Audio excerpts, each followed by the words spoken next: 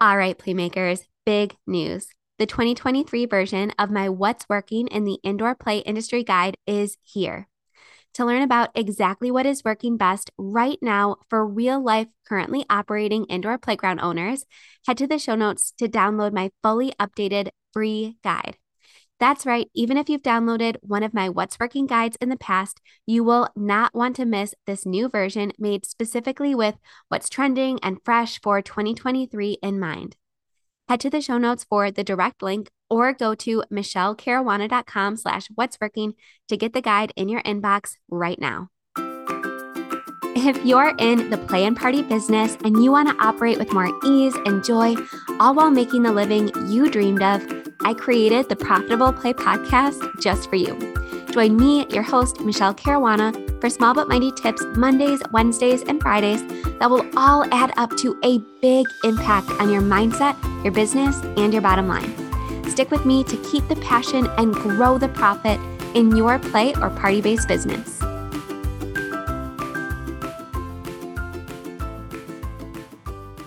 All right, Playmakers, it's Michelle Caruana here. And in this episode, I wanted to talk about something that's seemingly on every small business owner's mind these days. And that's hiring and managing an effective team that's also affordable to you. It seems like it's more difficult than ever right now to compete against some of the larger corporations when it comes to pay and benefits.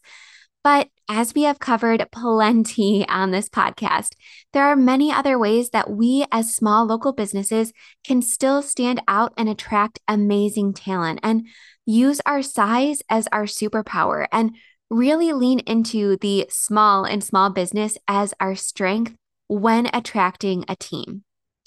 I will link some episodes that I've done in the past about attracting, hiring, and retaining a high quality team. But today, I wanted to share some tips around how I maintained my sanity as a brick and mortar business owner while managing employees. As I've mentioned in the past, something that surprised me the most about this particular business model, the indoor playground business model, is just how much time, money, and mental and physical energy I would spend every single week just in the behind the scenes on the team management aspect of this whole gig. It feels like there was always someone who would be going back to college, someone requesting a few weeks off for college visits, someone whose kiddo was sick or was sick themselves, or, an employee making a suggestion or a complaint that I, of course, wanted to take into consideration, but it was all just so much. And I want to level with you here. I am not sitting in front of my mic today pretending that I am some sort of expert on being a manager or a leader. I've already used this podcast, in fact, to highlight some of the absolutely amazing experts in the HR and leadership field, which, as I mentioned, I will link in the show notes. I'm sitting in front of this mic today, just talking to you like a friend, and I just want to be real in this episode because sometimes all of those rose-colored tips and strategies that you read in books or hear in seminars and masterclasses work wonderfully, and that's great.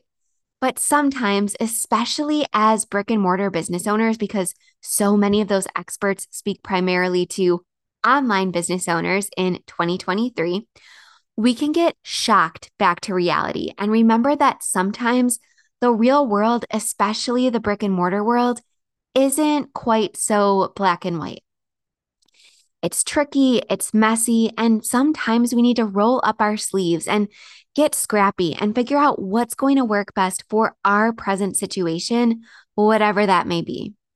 I know for me, when I was operating my indoor playground business, I had a lot going on. I had an almost 1-year-old when we first opened, followed by a very difficult pregnancy and birth shortly after with my second child. I was also living in a new area without a big support system or any family or friends nearby that I might be able to lean on for support, whether it was just emotional support or childcare or help at the cafe or anything like that. I was going through it, especially those first couple years. And while I did my absolute best to never let my stress or lack of sleep or the difficulty of the season of life that I was in spill over to my business and my team, I'm not perfect. It inevitably did. And I think that's true for many of us who have a physical location and are also parents, friends, daughters, sons, spouses, in addition to business owners. While many entrepreneurs will want to act like they are this perfectly polished, brave captain of their ship who does everything right all the time and is this perfect pinnacle of poise and leadership, I just wanted to let you know that you're human too, even if you are a business owner, and you're allowed to be. It's okay. You do not have to have it together all of the time to have a successful business and to be an effective leader. A physical location in itself brings so many more nuances into any business. It's really something that you can't even fathom when you first decide to embark on this journey. And while I talk a lot about those challenges and nuances in the article that I'm going to link in the show notes, it's one of my favorite things I have ever written. And it discusses things like constant repairs and maintenance and weather woes. One of those hard parts of owning a brick and mortar is that employees are going to have to physically show up in your space and rely on you or the manager that you train, regardless of what state you or your life or your mental health or physical health is in. So, in this episode, and actually in the next episode, because this is going to be a two-parter, I wanted to share just a list of real life, roll up your sleeve, in the thick of it tips that maybe won't be in line with any of the HR expert tips you've ever heard, including the ones that I featured on this podcast. But these are tips that truly helped me stay sane and help my business stay profitable, even when it just felt so damn hard. And even when I felt like I was the least capable one to lead anyone. So don't go telling on me to any of the experts out there, but these two episodes are going to be all the tips that I wish someone had given to me when I was, like you, in the thick of it. Now, as always, not all of these tips will work for you or your specific business model. So take what you want from the series and also feel free to leave what you don't. This is not one of those episodes where I necessarily suggest following every single thing I say to the letter. And I think this list I have so far in front of me is 12 tips. So, as I mentioned, I'm going to break this into two episodes, or we'd be here all day. But who knows? Maybe between this recording and the next, I might think of a few more. But for now, it's 12. So, for now, today, let's get into the first 6 tips that I wish I had been given before I opened my business. Number 1, I hired more employees than I needed. Now, to be honest, this one shocks most of my consulting clients and my course clients when I recommend this. Many people who go into this industry, maybe you're one of them, automatically have the mindset that less staff equals less payroll equals less expenses, which all in turn equals more take-home income for you. What could be wrong, right? But it's just not that simple. And in this scenario, having less can sometimes really cost you. So let me explain. I provide a bunch of real life sample staff schedules for both busy and slow weeks, as well as tips for creating your own staff schedules inside of Play Cafe Academy. And this is also a super common topic in Playmaker Society, which is my membership for current owners. But let's just say, for example's sake, that I had about 100 payroll hours that I needed to fill for a given week, right? I'm sitting down to write the schedule. I look at the parties we have booked, the events we have, our open play hours, and I say, I have about 100 payroll hours that I need covered. Many owners who want to keep their operations streamlined and simple automatically think, perfect. I can get 3 to 5 employees to work 20 to 30-ish hours, and maybe I can fill in some of the shifts myself and I'll be golden. But here's where that can really get you into trouble. And I know because it's gotten me into trouble in the past. When I relied on a small handful of people to make up a large percentage each of our total working hours each week, it was really opening my business up to substantial risk. If even one of those employees needed to take a vacation or even worse, called in sick or, God forbid, up and quit one day, it would be extremely hard to fill those hours with little to no notice.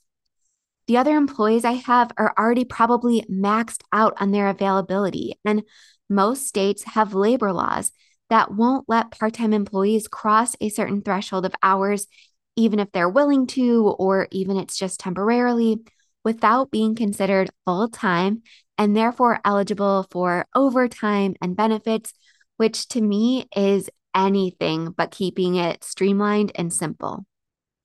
Plus, many of your team members might be under 18, further restricting their ability to increase their hours or workload, even if they're willing. And if more than one employee has an issue like illness or car trouble or something like that, it would be disastrous, especially if you yourself already committed to a number of shifts or hours and just can't extend your childcare any longer or get someone to cover the other responsibilities you have in your life. It's kind of like when I went to grad school for economics and we learned about diversification in investing. Diversification is the process of spreading your investments across many different assets to reduce the overall risk of any investment portfolio. And the same exact principle applies here. It basically means, don't put too many of your eggs in one basket or a couple baskets, or you could find yourself in real trouble if any issues arise. And trust me, they arise more often than you'd like to believe. Again, been there, done that. So, what I prefer to do is invest my time and energy in training at least 7 to 10 employees to cover that same hypothetical 100-hour week. The only one working more than 15 hours being my manager, who had a more consistent schedule. That way, if something did pop up or if someone needed a shift covered, I'd have plenty of people to call. And sure, it might be a pain and I might roll my eyes, but it would not constitute a disaster. Too many people who give advice on this topic are not brick and mortar business owners, or they're not speaking to brick and mortar business owners. So don't make the mistake of taking advice from them.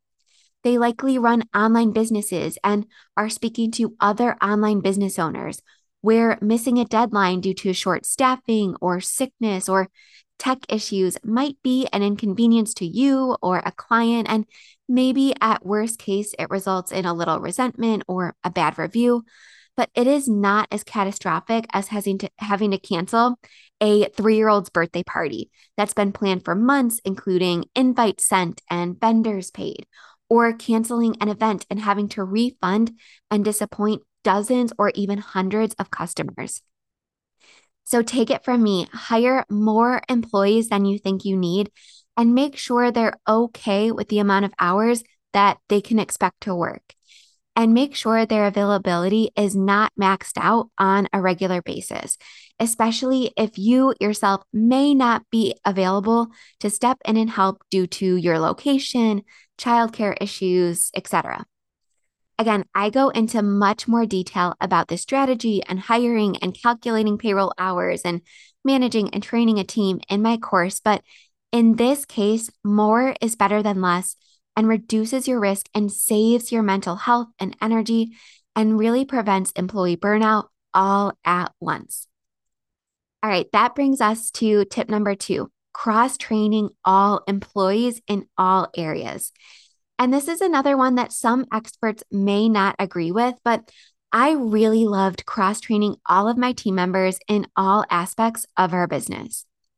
A lot of this had to do with the reasons I've already mentioned throughout this episode, so that any employee can easily step into any role that was needed of them at any time. But there's more to this tip as well. I've heard many people say that too much cross-training or quote unquote irrelevant training can lead to employee dissatisfaction, confusion, and burnout. But in my experience in this particular model, because this model is very unique, it was actually quite the opposite. So, for example, there were some roles that were necessary for our operations that my staff just did not love. So, for example, we used to do kids' night out once a month, where parents could drop their kiddos off at our facility on Friday nights and enjoy a few hours to go on a date, run errands, whatever. Now, we stopped doing this a few years in, which I detailed in a really popular YouTube video that I'm going to link in the show notes. But it was one of our team's least favorite things to do for many reasons. Again, I talk about it in that video. Always asking the same one or two team members to work that event would have just been unfair and would have caused way more dissatisfaction than if they only needed to work that particular event every few months and shared those duties equally with their fellow team members. Another example, and I hate to say this, was special events. Working special events was kind of similar to working a birthday party because it required decorating and activity setup and things like that, but there was no big tip at the end. So naturally, employees much preferred working private birthday parties instead of special events. Now, I try to be as fair as possible in spreading these shifts across the board as well, which my team really appreciated. And same with the other function of our business, from cleaning the bathrooms to mobile events to making lattes to assembling balloon garlands. And sure, some duties like sending emails to customers were kept to our manager only for obvious reasons. But the basic tasks that our business needed to do daily in order to function, any of our team members could do, and we tried to rotate them as much as possible to, again, be fair, but also to keep everybody's training and memories fresh. Some were definitely better or more creative at some tasks than others, and some employees had really clear preferences, which we tried to cater to and foster as best as possible. But we really focused on fairness and the equal distribution of tasks. And this made the day to day so much easier for me and so much more enjoyable and honestly less boring and monotonous for our team. And that's all feedback that we got time and time again during staff meetings and one-on-one reviews alike. All right, tip number 3. I took the time to understand what each employee valued most. Now, I'm not going to get too much into this tip here because I just recently did an entire episode on this topic, which is linked in the show notes. It's episode 217. But both at the time of hiring and throughout a team member's time with me, I made sure to check in and be sure that their expectations were aligned with mine and with what I was able to provide to them. And as I mentioned in episode 217, my favorite question to ask when I was hiring was, if you were to turn this position down, if offered, for whatever reason, what do you think that reason for you would be? And this question made it very easy to immediately spot any misalignments. So, for example, if they absolutely needed a certain wage or a number of hours or a schedule that I just couldn't accommodate, they kind of came out right then after I asked that question and said, listen, if I can't make $20 an hour, I'm going to turn this job down. And that saved us both a lot of time and energy and frustration. And I continued asking this question in a similar way during reviews by saying, if you were to ever leave this job or search for another position, what do you think the reason would be? And that also very similarly helped identify any potential grudges or dissatisfaction or burnout before it came to them leaving or searching for another job or walking away. As small business owners, we have to remember that being small can really become our superpower. Those big box stores and chains cannot cater to each individual employee in this same way. And I know because I've worked for quite a few. So again, lean into this strength and make them feel heard and valued so they stay motivated and happy being a part of your small business. All right, tip number 4. I allowed remote work hours when necessary and when possible. So one of the hardest positions to hire for will undoubtedly be your manager or team lead. Now, I gave a ton of tips back in episode 35, But trust me when I say, once you find someone who is just an all around great fit for your business and has a great work ethic, you will want to keep them around however possible. And for my manager, she wanted the ability to do a couple of her tasks from home. Now, we aren't talking about like 50% of her hours or anything like that. She just wanted 2 to 3 hours per week where she could focus on some of her more important tasks that really required focus and time, such as communicating with party clients, paying bills, or scheduling posts or emails. By allowing even this slight level of flexibility, I was able to keep my manager performing at the top of her game and preventing mistakes during these very important tasks. And it also prevented burnout on her end. All right, tip number 5. I hired virtual employees or virtual assistants when it made sense. So, kind of piggybacking off of that last tip, once our business really started to grow and I wanted to take bigger and bigger step backs to focus on the big vision and focus less on the day-to-day operations, I hired fully remote contractors. Now, I have an entire episode about this, and just know you have to be really careful when distinguishing between employees and contractors because it can get you in a lot of legal trouble. For example, you can't hire contractors and then dictate where they work, when they work, or what they use, like software, equipment, etc., to work. So, hiring contractors to work in person at your business to make your operation, again, air quotes, simpler, is another big myth and a major trap many owners fall into and end up paying for down the road. But once managing some of our marketing and ads and graphic design just became too much for my manager and I to keep up with, I outsourced to a virtual assistant, a contractor that enabled us to be more consistent, which led to a big return on investment on that contractor in the form of more bookings, more sales, better search engine optimization, et cetera, et cetera. So, if you're interested in learning more about hiring a VA and what tasks you may want to consider outsourcing and how you can do so legally, head to episode 178 when you're done with this one with Emily Reagan. All right, last tip for this episode before we move on to part 2. Number 6, I hired based on attitude and not experience. And this is another controversial one that I talked about way back in episode 35. But this really worked for me time and time again, especially when I was hiring for the role of a manager.